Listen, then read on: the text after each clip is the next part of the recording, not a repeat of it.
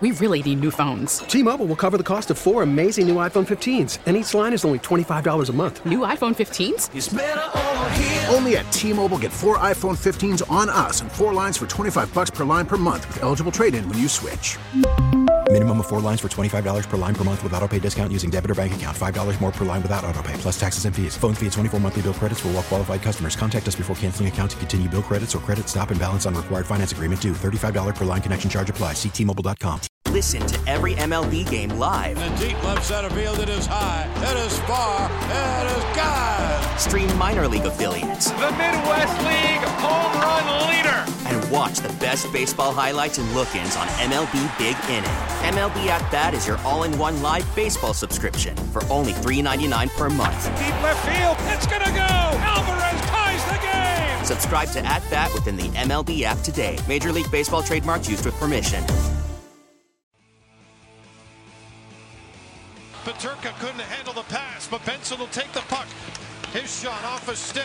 Here's Krebs behind the goal. Peyton Krebs, he's going to walk out. Peyton Krebs, power scores!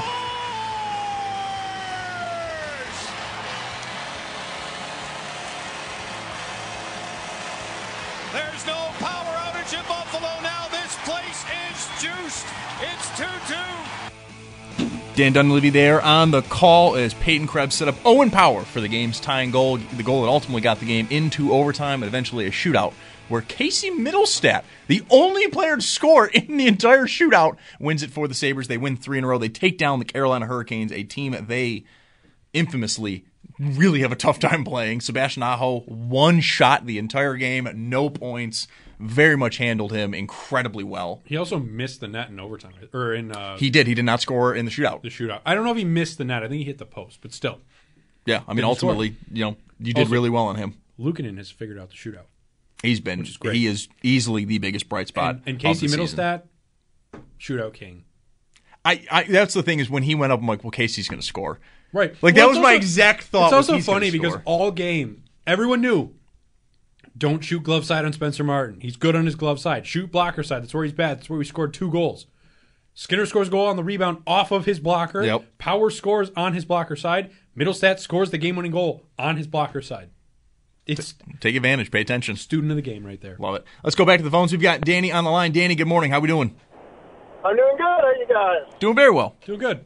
Awesome. Happy Monday. So I actually had a little bit more time to form my idea while I was driving.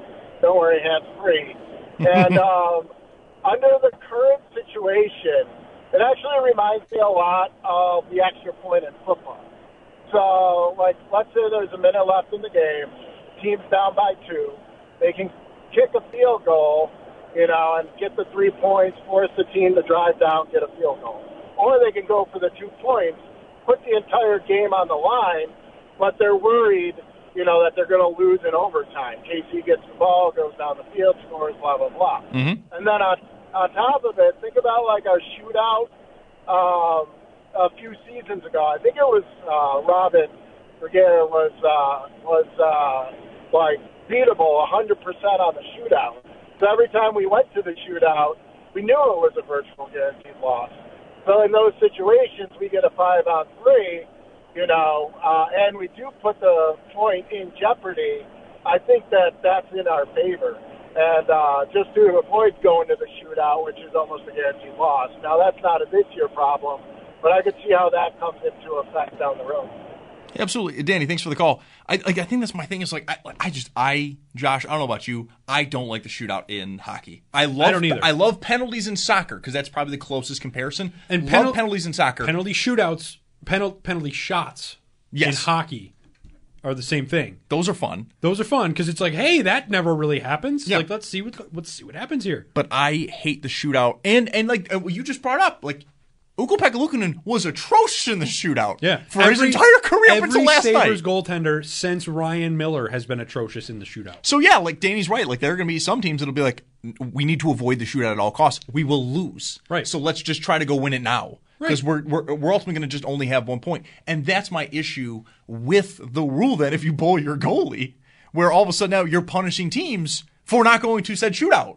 And we had a call, he dropped off, but I loved his point of, That's where the NHL wants you to go. And Right. I fully agree. Well, they think the shootout is like the excitement. Like everyone's going to get jazzed up because they watch Twitter. Like they have people that are watching other sports going like, man, did you see during the World Cup? Like everyone was losing their minds during the penalty shootout. Penalty shootouts in soccer are so much different. Mm-hmm. Because they're almost guaranteed an automatic goal. And not guaranteed, but like scoring is easier on penalties. Not even that. Well, I guess it's that because when you do miss, it's this monumental, oh my God, that never happens. Or this It's a huge moment. It's or a goalie huge makes moment. a save. Like think of the last World Cup, France and Argentina. Yep. That, I was glued to my television.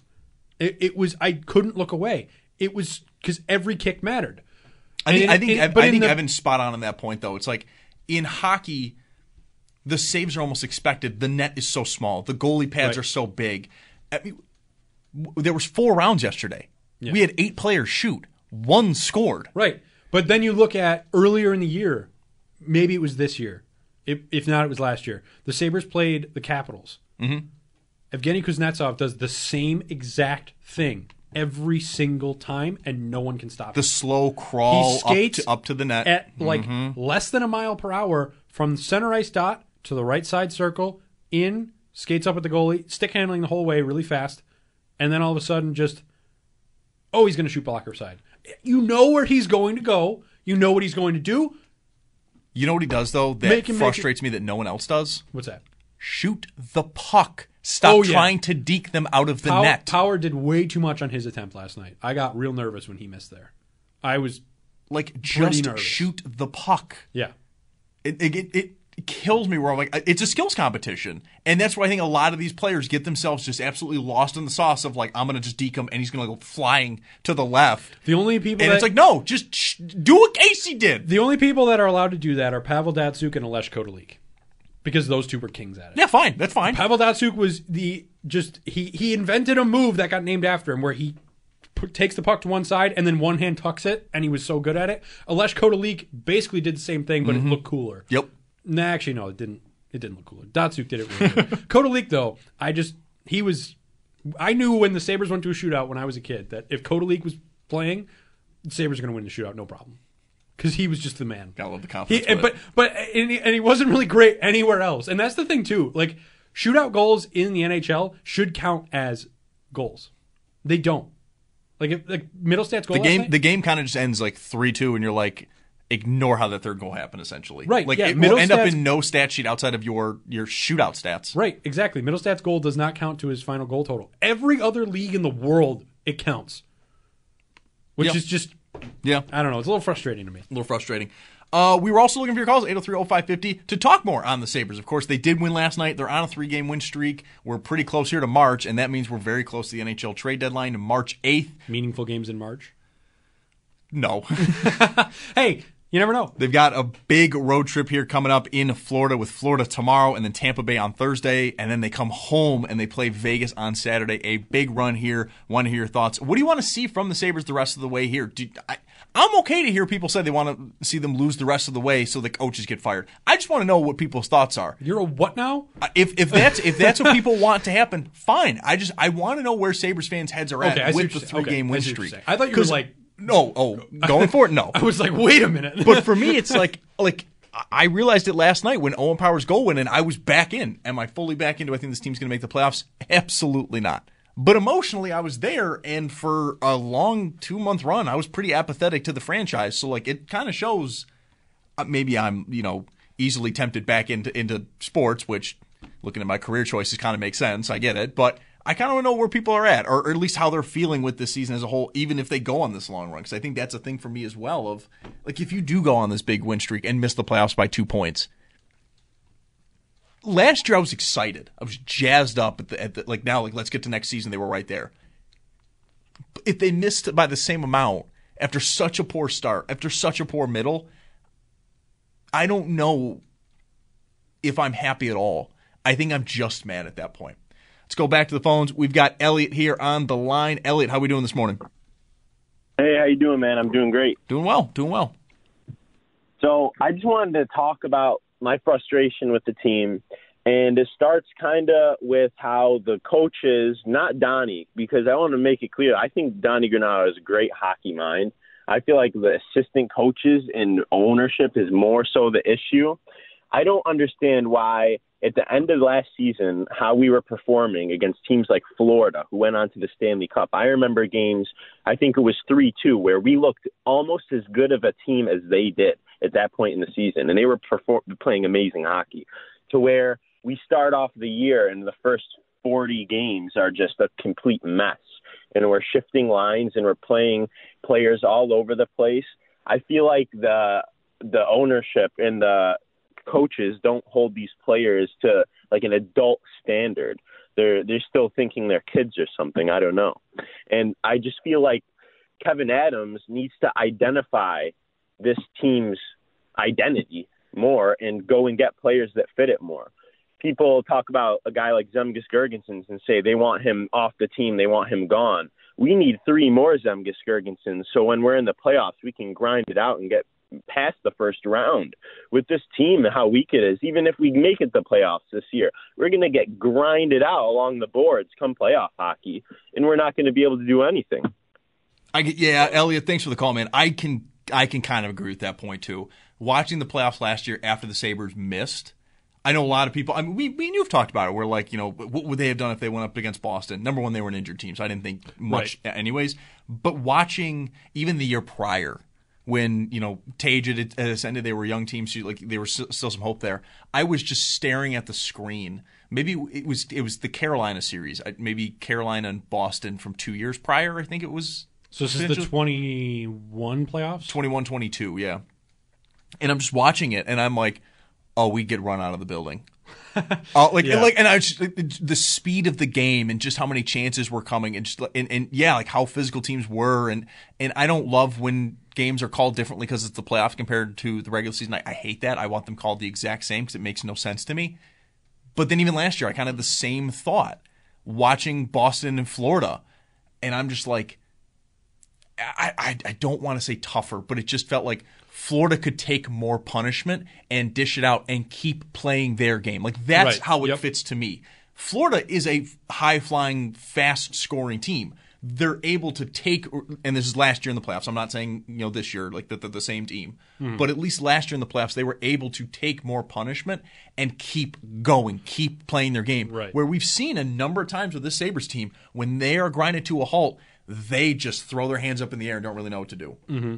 And you were right. It was Carolina-Boston. Okay. And then to Elliot's other point, too, and this is my biggest fear, I would actually say with the coaching staff, not the general managers.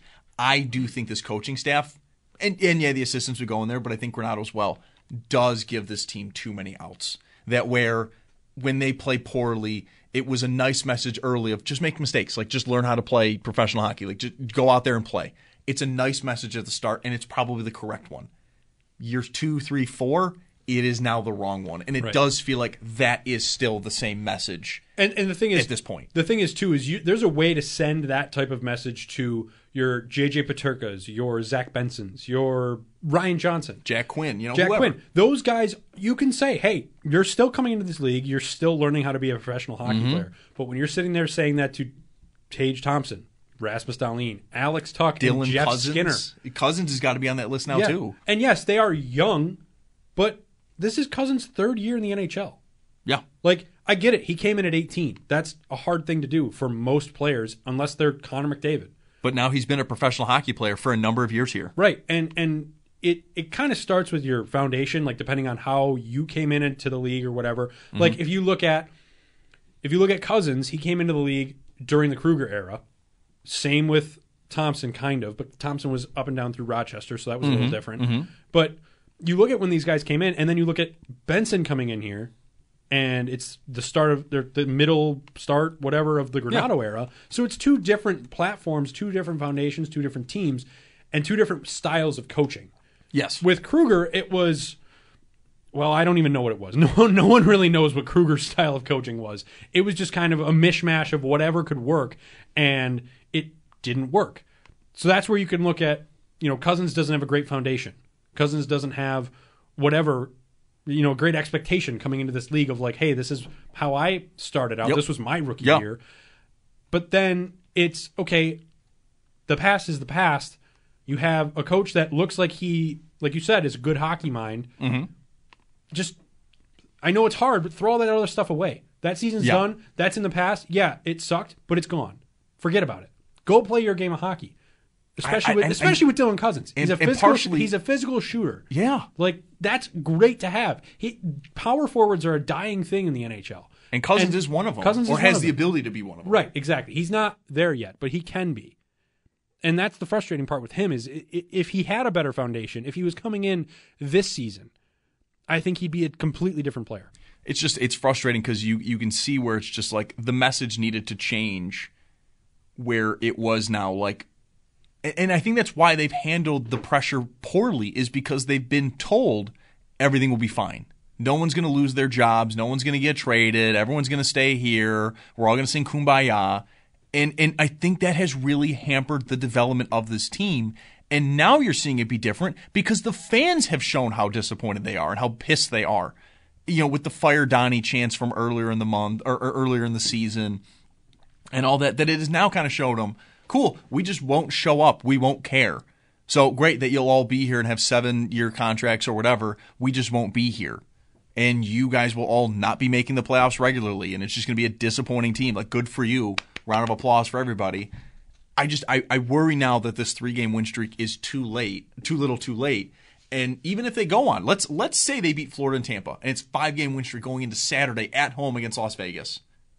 It'll still feel like you went on a run too late. Your season started so poorly because of mismanagement, because of a coach who decided you're going to lean in defensively and kill your offensive game to the point now where Tage Thompson looks healthy. He looks back, and he can't score.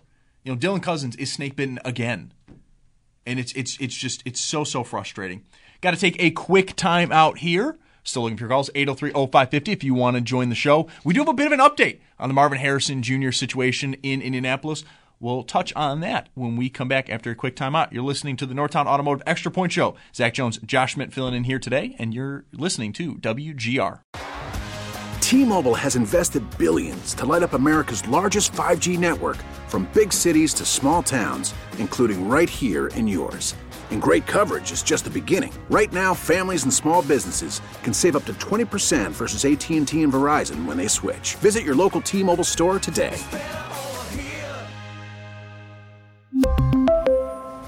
Plan savings with 3 lines of T-Mobile Essentials versus comparable available plans. Plan features and taxes and fees may vary. We get it. Attention spans just aren't what they used to be. Heads in social media and eyes on Netflix. But what do people do with their ears? Well, for one, they're listening to audio. Americans spend 4.4 hours with audio every day. Oh, and you want the proof? Well, you just sat through this ad that's now approaching 30 seconds. What could you say to a potential customer in 30 seconds? Let Odyssey put together a media plan tailor-made for your unique marketing needs. Advertise with Odyssey. Visit ads.odyssey.com.